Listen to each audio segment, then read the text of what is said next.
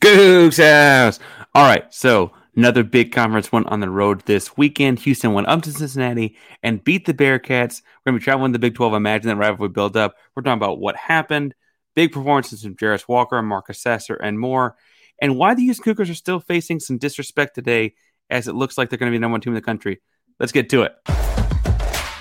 You are Locked On Cougs, your daily podcast on the Houston Cougars, part of the Locked On Podcast Network, your team every day.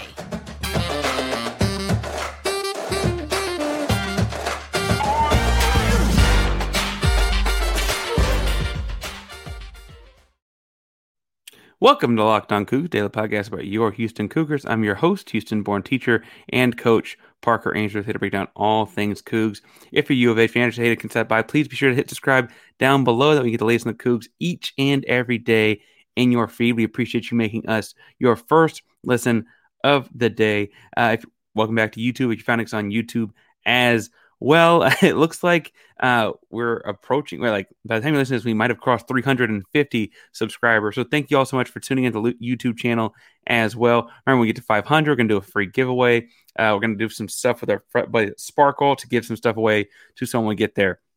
The Marcus Hatch t-shirt went great. We'll get more confirmation of that when we get some stuff with him on social media.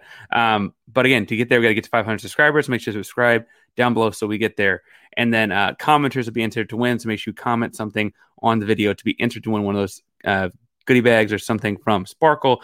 To win, you have to comment something. And if you can't even comment after the video, or you're just bored with Bearcats, you can tell us whether or not you cut burrito. Now, as we jump into today's episode, we're going to have three different segments. The first segment is going to go like highlights from the game as a whole. Second segment is going to be really focused on the freshmen because there's a big game for two of our handful of very outstanding freshmen on the Houston Cougar basketball team.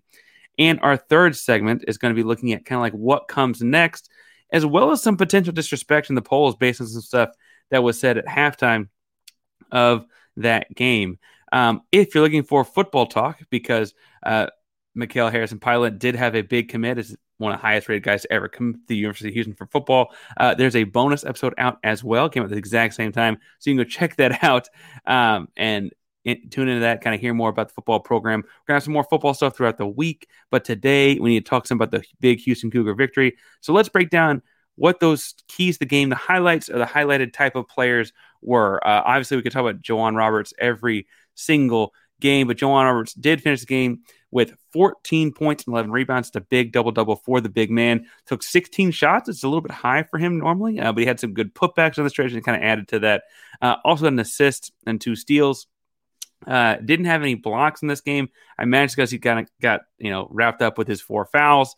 After him, I would point to Tremont Mark, 10 points, 5 rebounds, 5 assists. Had a huge block off the backboard. We'll talk more about what the dumbfounded was in a second, but big block off the backboard. Jarris Walker, the freshman standout, 21 points on 14 shots, 3 steals, 5 rebounds. He played just 29 minutes. We found out he played sick. He had a fever during the day, and so he did play that game. Obviously tested negative for COVID, that kind of stuff, but had a fever, and so people were kind of worried when he would play. We're talking more about him when we get the freshman segment later. Marcus Sasser, though, closed the game on offense and defense. 16 points, 5 steals, 6 rebounds, and 2 assists. The future pro point guard played like it today. And looking at the game as a whole, though, instead of just looking at individual players, the first half, that was interesting. Cincinnati wore their black uniforms at home, black to the stadium.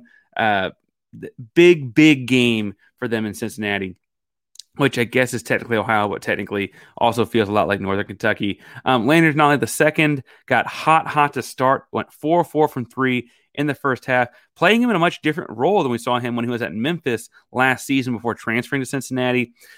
He was always their big offensive standout. Their big hustle guy standout in the first half was a kid named Dan Skillings. He was flying around on loose balls, offensive rebounds, and at one point was actually out hustling Cougars in a way that really upset Kelvin Sampson, head coach Kelvin Sampson. And because of those kinds of guys, the lead was just 7 points at halftime. I should point out Dan Skillings just pulled up to be sure. He had 4 offensive rebounds and only had 5 rebounds in the game, right? That kind of a hustle guy. Houston went in at halftime, did their thing. I imagine Kelvin did a little bit of yelling. I imagine Kellen did a little bit of yelling. And if I were to put money on it, Jamal Shed and Marcus Sass, the point guards, did their fair share of yelling as well. Houston came out in the second half on a 15-2 run that extended the lead to 20 points.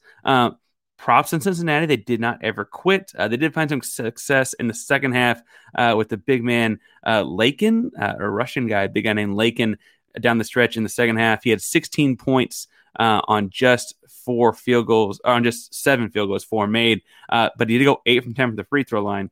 Houston had trouble with him in the second half because they kind of played a smaller, more versatile lineup to get some free throws made on their own end. Led to struggles with the big guy. That is all to say that the big thing defensively for Houston second half was hands in the passing lanes is like a trademark of Houston's, but they ran Cincinnati off of the 3-point line. I mentioned Landers Nolley was 4 of 4 from the 3-point line in the first half, did not attempt a 3 in the second half. That's credit to Tremont Mark, credit to Jamal Shed, credit to Marcus Sasser, Terrence Arsenault, and all the guys that ended up with minutes on him. As a whole, Cincinnati shot just 34.5% from the 3-point line, and they're shooting up closer to 50 at halftime. And so that, again, credit to the Cougs for running them off the line and getting them to take much more difficult shots. Keys to the game, obviously, points off turnovers. Houston had over 20 points off of turnovers, and a game they won by 13. That's very, very important. Uncharacteristic, and the reason this game is probably close, is that Houston lost the rebound battle. And that probably has something to do with the game getting closer than it felt. I would imagine you look at like 4-minute splits of this game, and I'm not quite broken down other than by my own handwork here, but it looks like to me that the stretches where Houston's lead extended, they won those 4-minute periods in the rebounding battle, and these stretches that they did not, or that Cincinnati closed the gap, they won the rebounding battle, right? So that's kind of how the game went. But defensively, it was not just rebounds as much. It was 13 steals and 4 blocks from Houston, had an obvious impact on the Cincinnati's offense. There were multiple times, I'm talking like 4 or 5 times, where Cincinnati offensive players found themselves at the rim and no one was around them, and they still were doing triple, double pump fakes to make sure that no one was going to come block their shot. You had guys traveling to try and do a pass fake of sorts because they're worried about what hand was going to pop up in the lane to deflect it. Guys not passing to open players because they assumed a Houston player must be lurking to pick one off. It wasn't just the steals and blocks, what I'm saying. What I'm saying is that the impact was more than just the stats would tell you. Down the stretch, that impact was made obvious when Sasser took 2 different pick 6 type of steals to the house, one for a big dunk and one for a nice contested layup, both of which kind of sealed the deal. And then he hit a crazy big 3 that was officially a nail in the coffin. Sasser, the closer, or as I commented back and forth to the Scott and Holman podcast on Twitter, Sasser Dagger, which needs to be on a t-shirt somewhere, certainly was the case on Sunday. And if he continues to play like that in the last 5 minutes of basketball games, it's going to be hard to beat Houston all year long. I imagine his next stop is playing basketball for a little job, like as in his profession. And speaking of professions and little jobs, let's talk a little bit about LinkedIn, which is where you can find people to fill in your job. So as a small business owner or hiring manager, you know that success in 2023 depends all on the team members you surround yourself with. That's why I have LinkedIn Jobs. With LinkedIn Jobs, you can hire qualified candidates more efficiently by matching open roles with people who have skills, values, and experiences to help achieve your goals. LinkedIn Jobs helps you quickly attract qualified candidates to your open jobs with targeting tools that go beyond resume data by using insights from your job post, company, and their 875 million member profiles to put your post in front of the most qualified candidates. Identify the most qualified leaders on LinkedIn Jobs and connect them fast and for free. LinkedIn Jobs makes it easy to screen and rate applicants based on your job qualifications, all on one platform. It's why small businesses rank LinkedIn Jobs number 1 in delivering quality hires versus leading competitors. LinkedIn Jobs helps you find qualified candidates you want to talk to faster. Post your job for free at linkedin.com/lockedoncollege. It's linkedin.com/lockedoncollege to post your job for free. Terms and conditions do apply. Now, in the second segment, I want to talk a little bit about Jarris Walker, Terrence Arsenault, and briefly on Emmanuel Sharp, and looking at some like freshman action that happened over the course of the game. Because if you've been following Kelvin Sampson really for any period of time, but certainly in his time at Houston, you know that he kind of like needs to have freshmen gain his trust. And one of the things we've been monitoring this season is while Houston's been tremendous and very good, they have a lot of time where they're playing 2, 3, and even 4 teenagers on the floor at a time. And that's very uncharacteristic of Sampson. So in looking at that, obviously we'll get Jarris Walker and Terrence Arsenault, but I kind of want to start with Emmanuel Sharp because Emmanuel Sharp is a guy that's been the first guard off the bench and was the first guard off the bench in this basketball game. He came in, he played just 4 minutes, he went over 1 from the 3-point line, and then came out. And I think what's interesting there is that he's got this hairline trigger on his jump shot that is part of the reason he comes in the game. And his 3-ball is, it's one of the best on the team, right? On the season, he's shooting as high a percentage as anyone. I'll pull up to make sure I don't get this wrong. He's shooting 38% from 3 on the season. Again, that's as good as anyone. And so when he comes in, it's like, oh, we're going to find him in rotations. Look how he came in, got one shot, he missed it. I don't think he went out and never came back in because he missed it, but because he was having trouble keeping track of those Cincinnati guards and running them off the 3-point line in his 4 minutes out there. That's much more important to Sampson. And frankly, if he feels like his freshman ain't getting done, he's not a try by fire kind of guy. You learn at practice and you go and execute, or you don't play. And so for whatever reason, it didn't feel like Sharp was going to be executing. And so Terrence Arsenault got some run in the first half. And very, very quickly it was apparent, Terrence understands the game plan. Terrence understands the plot to this story. Now, Terrence himself got just 14 minutes. And I'd say when I checked the box score after the game, it felt like that was that was less than what I thought. I felt like Terrence Arsenault was on the floor for a long time. And I think that's because his impact was palpable on the defensive end. Now, he only had 1 steal and 1 block listed. But I don't think that takes into account, total deflections he had, because deflections that go out of bounds, but deflections that go back to Cincinnati don't get calculated, obviously, in a normal box score. We have to go to more of an analytical sheet for that, and that's hard to get right after the game as we're recording here. But I will say that the thing that I think was interesting was when you look at who he's covering, that Nolly kid that shot 4 for 4 from 3 in the first half, and when you look at his impact and the impact of his length, because one thing he has over Houston's veteran guards is he is every bit of 6'5" and change and has a positive wingspan, right? Where Sasser's 6'2" and Jamal Shead 6'1". Like that's a big difference. You saw him running guys off the 3-point line without fouling them and really sending them back to the lane, where then you had Juwan Roberts or Jarris Walker or Reggie Chaney, Javier Francis, whomever, to kind of deter them at the rim. So they took these long twos or bluntly passed the ball and found someone else. And that's really, really important. And frankly, a big, big growth in Terrence, because when we think about his big minute games earlier in the season, like Oregon, he goes his own buster. He came in, he shot threes, he got sat down, right? That was all he did. He was not known as a defensive guy at that point in the season. And credit to the growth of the kid. And of course, we're about halfway through the season right now, because that's clearly something he's been working on practice, because he hadn't had a lot of game minutes, frankly, since that Oregon game. And he played a lot against SMU on Thursday and a lot against Cincinnati over the weekend, and it's paying off. Coach Sampson said after the Cincinnati game or after the SMU game, going into the Cincinnati game, that one of the big deals is the kid from Texas Tech that's being redshirted, Malik Wilson, is probably the best wing defender on the team per Sampson, but is still kind of finding his way, and it's just a tough rotation to fit into. And so he's being redshirted, and in practice every day, that's the guy that draws the Terrence Arsenault matchup, and that's the guy that shuts down Arsenault.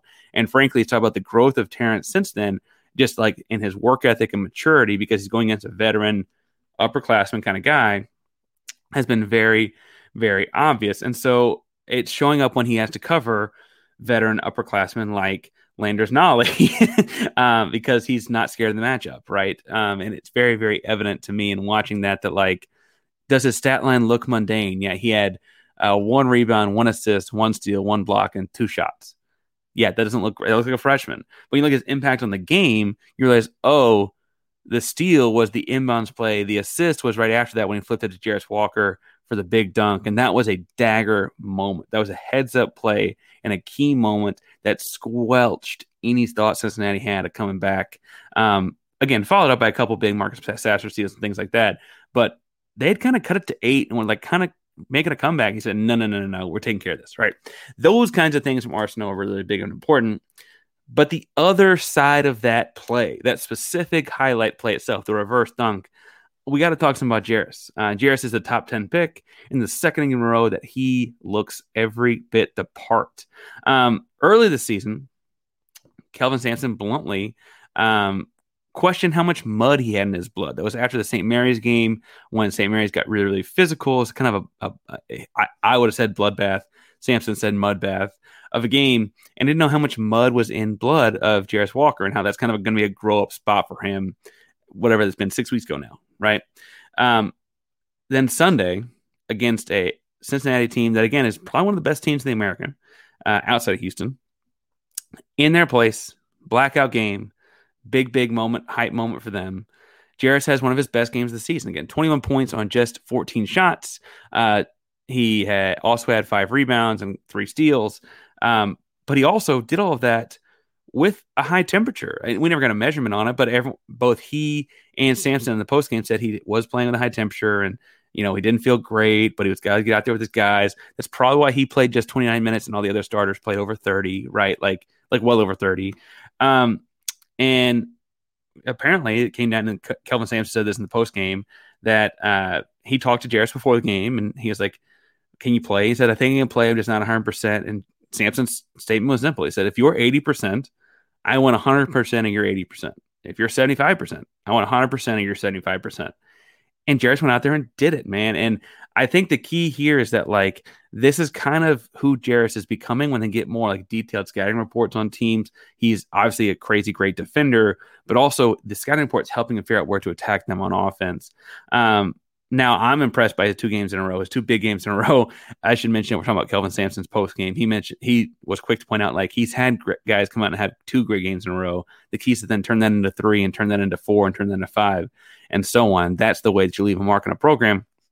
So we'll see I guess we'll see what Jarris Walker does against South Florida in a couple of days, because I would have thought that was a pretty good game for a freshman. But what do I know? Sampson's a Hall of Famer at this, right? But if I look at the way that Walker scored, I thought it was interesting that he did it in a number of different ways. Offensively, he got on the short roll, and Cincinnati didn't double and tag him in a way like Virginia did, right? And it forced him to be a distributor. So he got to the rim. He always had the dunk off the steal. We talked about Arsenal a second ago, but he also had a couple floaters. He had one. I thought he had 2 threes, but they marked him down for one. I guess one was a long 2 and must have his foot on the line.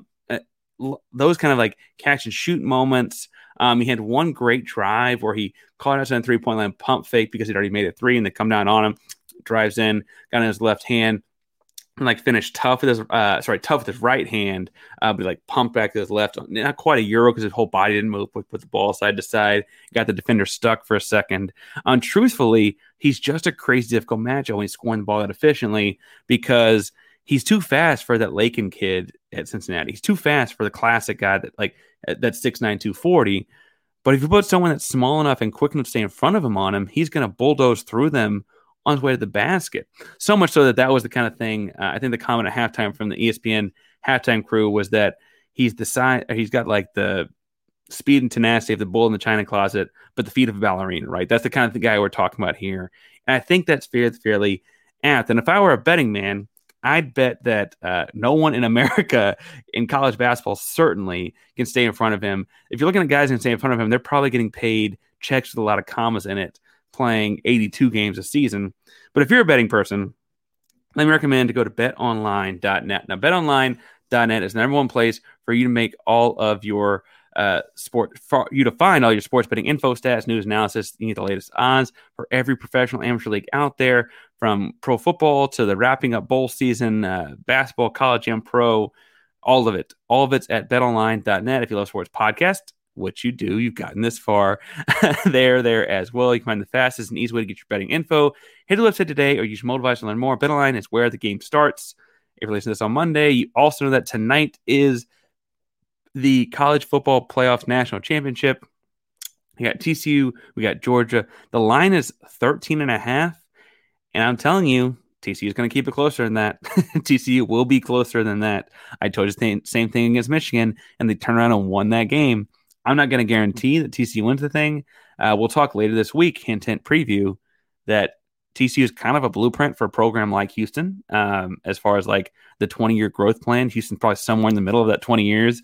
But look at what TCU's done. Like, they very well could win the national championship on Monday night. I feel very confident that they will keep this thing under 13.5 points. I'm saying take the points there. You should do it at betonline.net if you're going to do it. So make sure you go to betonline.net. It's where the game starts. All right. In our last segment here, I want to talk some about, first of all, we assume Houston's going to be the number one team in the country because they should be. As we look at this here, not only did Purdue lose last week, but you also had behind Houston, you also had a handful of people drop games throughout the course of the week. And I just feel like if we're looking at the country as a whole, Houston's got the best resume. They're 16-1, and the one loss was a home game against Alabama. It wasn't a road game, but in their one loss, they were also up 15 points at one point in the second half of that game, right? So some people call it a collapse. I call it evidence that they should have won that game as well, and like on all likelihood, are very, very like a 10-minute stretch of basketball away from being undefeated with a very, very difficult non-conference schedule. You can't control who you play in conference. You just kind of get who you get there, right? You get who you get and don't throw a fit, right? Behind them, you've seen UConn drop a couple games. Arizona lost one on Saturday. Texas, I guess, UT Austin is back at number 6. They lost earlier last week. Alabama, I guess, at 7 is 13-2. And if we were to lose a game, we were both 2-loss teams. I could see how you say, like, well, they beat you guys at your place or whatever. Anyway, Tennessee has not played quite the same schedule, but I guess is also a 2-loss team, somewhere in the top 10. Rick Barnes, his squad's doing quite well. Gonzaga is creeping back up in the top 10. They're entering conference play, and like Houston, they're kind of the cream of the crop in their conference, and so you can see them kind of going on a run and tightening the gap there.